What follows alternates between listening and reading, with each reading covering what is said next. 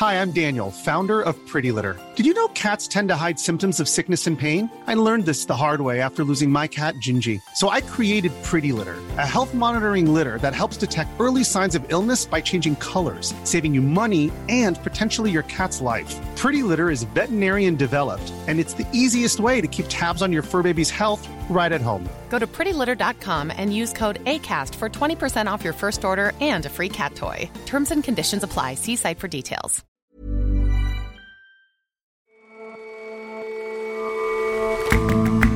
Hello and welcome to The Intelligence on Economist Radio. I'm your host, Jason Palmer. Every weekday, we provide a fresh perspective on the events shaping your world. On the face of it, young Chinese people seem extremely patriotic, supportive of the communist leadership. But there's more to it than that. They have a wider awareness about the world than their forebears did, and they see a lot they'd like to change and will. And working from home really ramps up a sense of solitude. It's pretty lonesome recording here in my closet. But loneliness at work was a problem even before the pandemic. We take a look at what might be done to combat it.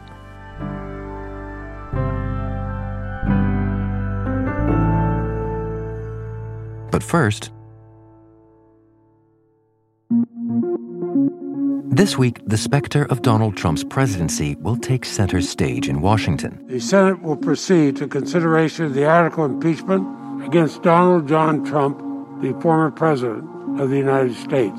Tomorrow, Mr. Trump will go on trial in the Senate for inciting the insurrection at the Capitol on January 6th, making him the first president to be tried for impeachment after leaving office. You'll never take back our country with weakness. You have to show strength and you have to be strong. In many ways, this is a matter of Congress going through the motions. The likelihood of the Senate acquitting him, again, is a measure of just how much hold he still has over the Republican Party. He's the first president to be impeached twice, and it seems inevitable that he'll be the first to be exonerated twice. Well, Jason, this will probably be a shorter trial than his last one. That one, you remember, lasted 3 weeks, and it centered on whistleblower testimony, and it involved a network of diplomats in multiple countries. John Fasman is The Economist's U.S. digital editor. This trial centers on something that happened out in the open. Donald Trump riling up a bunch of his supporters at a televised public rally on January 6th, after which some of them invaded the Capitol. And I think, frankly, both sides know that not enough Republicans will vote to convict, so I'd be surprised if the trial lasts longer than a week or two. And I would think simply because there's so much less to explain, we sort of know what happened, I would expect a lot more emotive grandstanding from both sides. And what precisely is the charge here? What did the House end up impeaching him on? They approved just a single article of impeachment, and the charge was incitement of insurrection. And the article explains that for months leading up to January 6th, which was the day of the Capitol invasion, President Trump repeatedly and without any evidence told his supporters that the election was stolen from him and from them. And that by telling the crowd on that day, many of whom were armed and already angry, by telling them to fight like hell and be strong, he used language, and this is a direct quote, that in context encouraged and foreseeably resulted in lawless action in the Capitol. The House views him as singularly responsible for the violence of the Capitol. And it's important to note that even though the House is in the hands of Democrats, you still had 10 Republicans who voted for it. And that makes it, believe it or not, the most bipartisan impeachment vote in American history. And what's Mr. Trump's defense against that charge? Well, his lawyers are offering two main arguments in his defense. The first is that the proceeding itself is unconstitutional. And to my mind, this stems from a hyperliteral reading of the Constitution's impeachment sections. The other argument is that they deny he incited the attack with his speech. They deny he intended to disrupt the certification of the election, and that he was just engaging in the First Amendment protected practice of expressing an opinion. Now, an earlier team of lawyers parted ways with Trump when he asked them to push the idea that the election was stolen. This team instead is saying insufficient evidence exists upon which a reasonable jurist could conclude that Donald Trump's belief that the election was stolen from him is true or false. And that is a very lawyerly and unfalsifiable statement. But on that question of speaking out, I mean, last week Mr. Trump's lawyers said he wouldn't be testifying in the trial. Why not? Why wouldn't he? Well, President Trump has nothing to gain from testifying. I mean, he knows, we all know, that 17 Republicans are not going to break ranks. And I think in his eyes, his testimony would probably lend an air of legitimacy to a proceeding that he wants people to believe is illegitimate. Now, they could subpoena him, but that would require a Senate majority and it risks extending the trial. I'd guess they proceed without him. More broadly, though, what's your take on his wider defense strategy here? Well, let's take the First Amendment part first, because that's easier. There is all sorts of speech that the First Amendment protects that a president could say and would still constitute an impeachable offense. The president's words are not the same as the words of an ordinary citizen, right? If Donnie from Queens calls into a radio show to say that the election was stolen and people could march in the Capitol, that's one thing. But when President Donald J. Trump says it, with the full weight of his office behind him, that's another. And impeachment is a political act, remember, not a legal one. They are determining whether he violated his oath of office by impeding the peaceful transfer of presidential power for the first time in centuries. So I'm not surprised they're making this argument, but I don't really think it holds much weight. Now, one challenge Democrats will face is that there's a lot of pre-planning that went into the Capitol attack. People showed up prepared with weapons and flexible handcuffs. There's lots of chatter on social media. So that raises the question of whether the invasion would have happened without Trump's speech, and I'd expect his lawyers to press hard on that question. But another question from the start here has been whether or not it's constitutional to impeach a president after he's left office. First, it's really important to note that the House did not impeach Donald Trump after he left office. They impeached him on January 13th while he was still in office, a week before the inauguration. So when Republicans argue that it is unconstitutional to impeach an ex-president, they're engaging in a little argumentative sleight of hand. That's not what happened here. Now, the argument against it being constitutional is that the purpose of impeachment is to prevent an officeholder from doing further damage, so that once he's out of office, impeachment becomes effectively moot. Now, that's a minority view, and to hold it would basically permit a president to engage in all sorts of illegal acts in the waning days of his presidency. It would put a president above the law. And it's also at odds with history. In 1876, the Senate tried and acquitted a former cabinet secretary once he left office.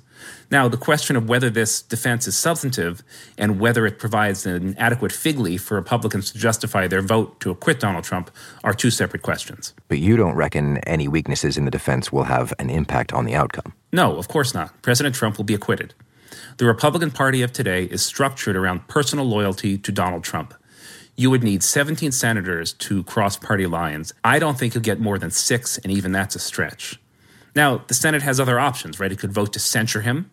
I'm not sure what that accomplishes, but it's possible. Some have mooted barring Trump from running again by using the 14th Amendment. This is a Civil War-era amendment that bars anyone who swore an oath to the Constitution, as President Trump did when he was inaugurated, and then engages in an insurrection or rebellion against the same from holding office. But that's still, way off in the future, and I think we all know that in this particular proceeding, President Trump will not be convicted. And that being the case, where does that leave the Republican Party? Well, it leaves them where they are, right? Organized around personal fealty to the Trump family, even though many wish it weren't so. It's useful to look at the actions of Josh Hawley and Ted Cruz. These are two conservative senators, two of Donald Trump's most ardent congressional defenders, but they're also ambitious. They're also eyeing the White House. And they don't want Donald Trump to nurse a stab-in-the-back grievance back to the 24 nomination. They want to be the nominee. But they also don't want to get crosswise with Trump's base.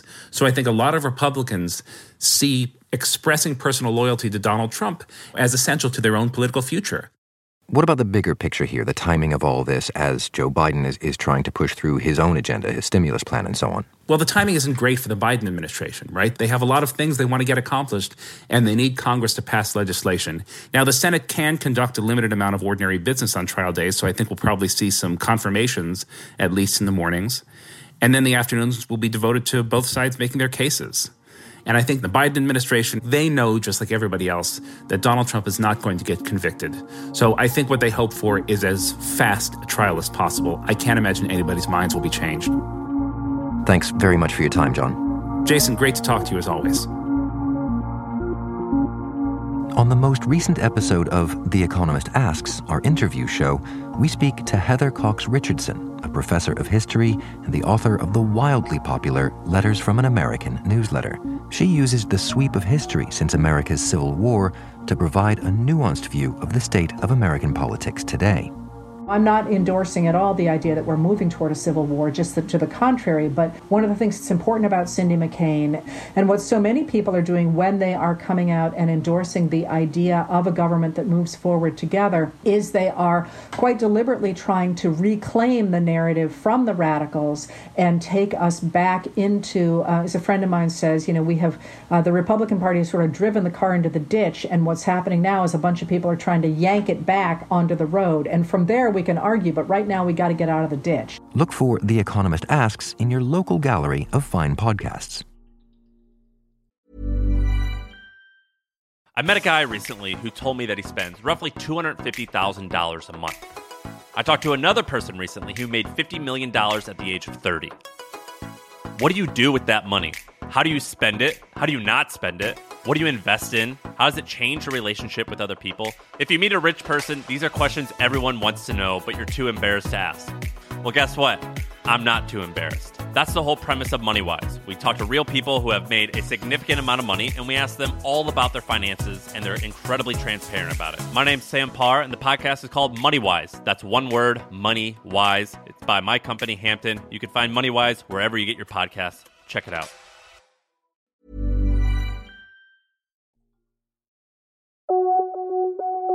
Young people in China today have no memory of the last time a youth-led movement rose up more than 3 decades ago in Tiananmen Square.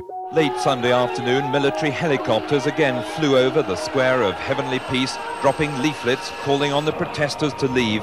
Yet, with fists clenched, the students pledged to stay on to the death. Nor is there any opportunity to learn about it. The Communist Party relentlessly scrubs any reference to the bloody suppression from the internet. In the interim, so much has changed. The communist regime under President Xi Jinping has an even firmer grip on civil society, even as young people are exposed to more of what's going on outside China's borders. It's those youth who will one day be in charge of perhaps the world's largest economy. And a look at one savvy group of them gives a strong hint of what's to come. China divides its generations by decades. Stephanie Studer writes about China for The Economist. 90后 in Chinese means post-90s generation. They're currently between the age of 20 and 30, and there are 188 million 90后, and they're particularly interesting because they've grown up under the rule of Xi Jinping. Everybody born after 1991 who went to university was studying while Mr. Xi was in power. And so you could call them Generation Xi. And because they were born after the protests at Tiananmen Square in 1989, they have had an education more patriotic than at any time since Mao. And that is an effect of Xi Jinping's leadership. Well, this patriotic drive has certainly ramped up since he became president in 2013.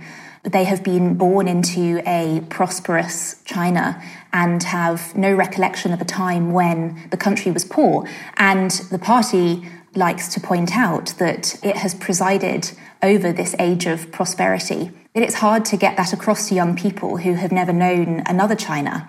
So it's trying to find new ways to get them interested in the party. I went to Yan'an, which is where Mao Zedong and his followers camped out in caves and from where they planned their takeover of China. And this has now been turned into a very popular tourist site. It's also somewhere that school children and university students are taken to find out more about this Communist Party history. And a lot of them will arrive dressed up. They'll have replica army uniforms on, and they'll be swinging satchels with Mao's face stamped on them. And a lot of them seem to be having a great time. There's often boisterous renditions of The East is Red, praising Mao Zedong.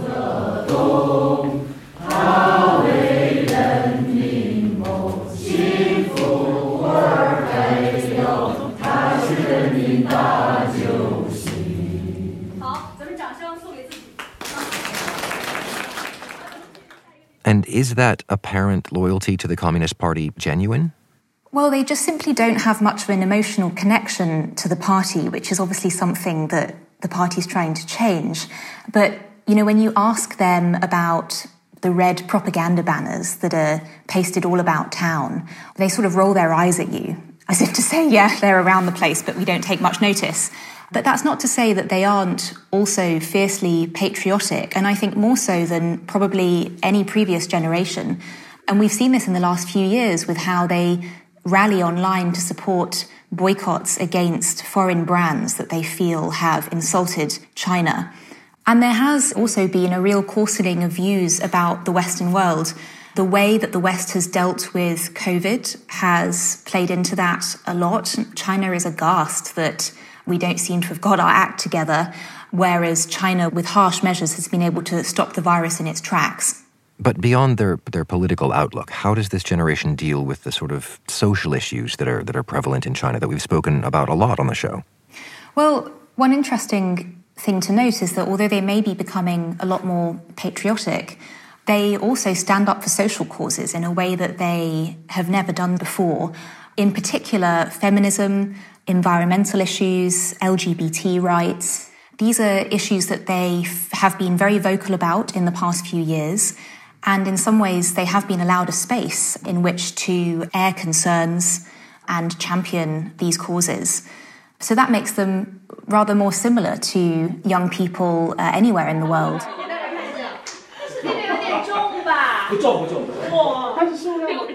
I went to visit an LGBT NGO in Chengdu, which has become a bit of a haven for the LGBT community in China, where homosexuality is still very much taboo. The night I went, I sat in on a meeting of their volunteers who were almost all Zhou Linghou. I wanted to ask you this because I feel like a lot of other people often say what they think about the Zhou Linghou, but I want to hear from the Zhou Linghou what you think you are. And I asked them what one word they would use to describe themselves. And I got a lot of different answers. Hope. There was hopeful, diversity, diverse, tolerant, 创新, creative, pressured. Okay. But these are also words that young people anywhere in the world might use to describe themselves too. And when it comes to those issues and those taboos, how is this generation able to make noises about them? It is becoming a lot harder in many ways. I mean, in the early 2010s, you would have feminists going out into the street with placards, attracting a lot of attention to themselves. There has been a severe clampdown on that form of activism since Xi Jinping came to power. And that has meant that now the space allowed to them, it has shrunk, but it's also sort of grown in different ways because they find online communities. Now, of course, there is a lot of censorship online, but they are allowed to champion some of these causes in ways that don't seem to be a threat to the party, almost as a sort of safety valve. So it sounds like, in terms of young people being any kind of political threat, that things are kind of going just as Mr. Xi and the party would want them to be going. It does, and so the big question becomes, could they become a political challenge, as so many young people around the world have been, and as young people in China have been? None of the young people I spoke to are interested in challenging the legitimacy of the Communist Party. And in many ways, they feel that they have a lot to thank the party for. In 1989, there was a ragbag of grievances that took young people to Tiananmen Square. One of them was inflation that was spiraling out of control. Since then, China has enjoyed this phenomenal long economic boom. The big question is now, as growth slows, can that tacit understanding between the party and its people, which was essentially after Tiananmen, we will give you prosperity as long as you don't ask for political rights, is that now looking shakier? Thanks very much for joining us, Stephanie. Nice speaking to you, Jason.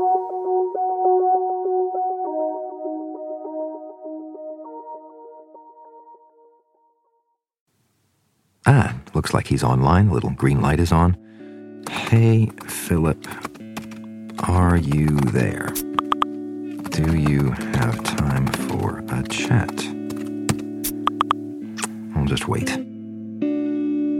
It's probably not news to you that the pandemic has upended the way we work and made everything a bit more isolated. But it's a feeling that predates the pandemic and our newfound obsession with instant messaging services like Slack. Here he is. There's been a quiet pandemic developing while most people's attention has been on COVID-19 and its loneliness. Philip Coggan writes Bartleby, The Economist's column on work and management. For the last 20 or 30 years, the signs are that people have been getting more and more lonely. And it's not just at home, it's also seeing it at work. And the lockdown has only exacerbated that problem. And so what's at the root of this epidemic of loneliness? So the figures show that globally, 2 in 5 office workers feel lonely in work, and that's 3 in 5 in Britain. And then at work, we tend to communicate more with people by email. People wear headphones when they're in the office. Back when we were in offices, we tend to move into this sort of isolated silo. And, of course, the rise of the gig economy means that many people, even before the pandemic, were working sort of on their own, being sent out to do jobs. So not returning to the sort of camaraderie of the factory floor or the warehouse and spend the entire day flitting from place to place, never having more than a sort of cursory conversation with anybody. And work, in the old days, it was an important source of friendship and comradeship.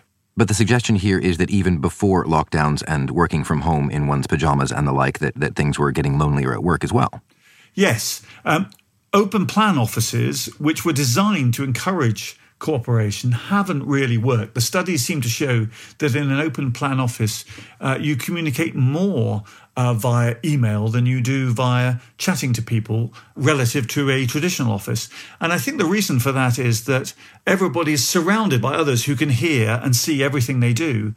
And if you want to have a private conversation, you don't want to do it in front of 10 other people.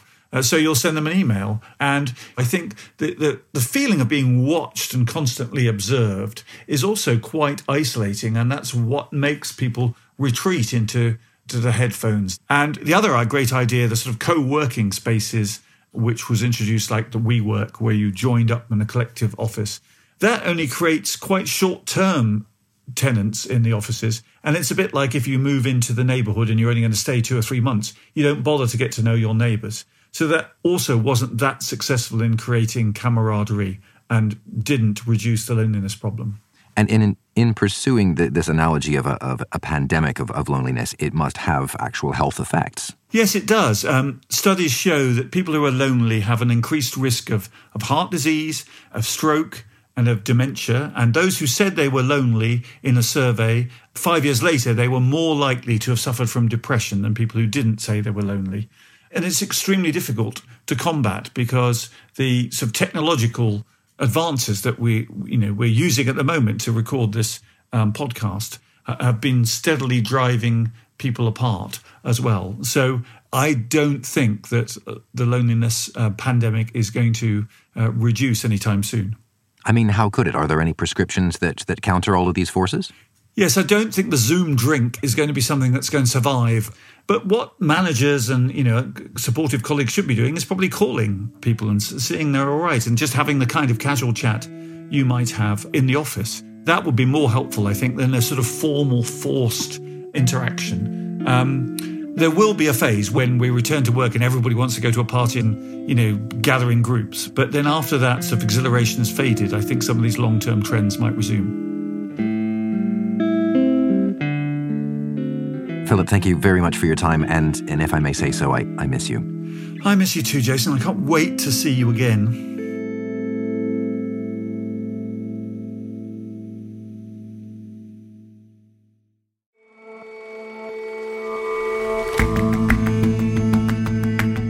That's all for this episode of The Intelligence. If you like us, give us a rating on Apple Podcasts, and see you back here tomorrow.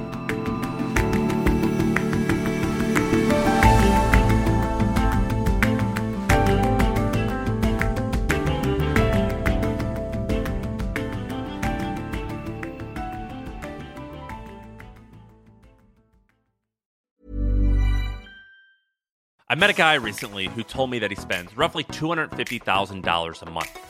I talked to another person recently who made $50 million at the age of 30. What do you do with that money? How do you spend it? How do you not spend it? What do you invest in? How does it change your relationship with other people? If you meet a rich person, these are questions everyone wants to know, but you're too embarrassed to ask. Well, guess what? I'm not too embarrassed. That's the whole premise of MoneyWise. We talk to real people who have made a significant amount of money, and we ask them all about their finances, and they're incredibly transparent about it. My name's Sam Parr, and the podcast is called MoneyWise. That's one word, MoneyWise. It's by my company, Hampton. You can find MoneyWise wherever you get your podcasts. Check it out.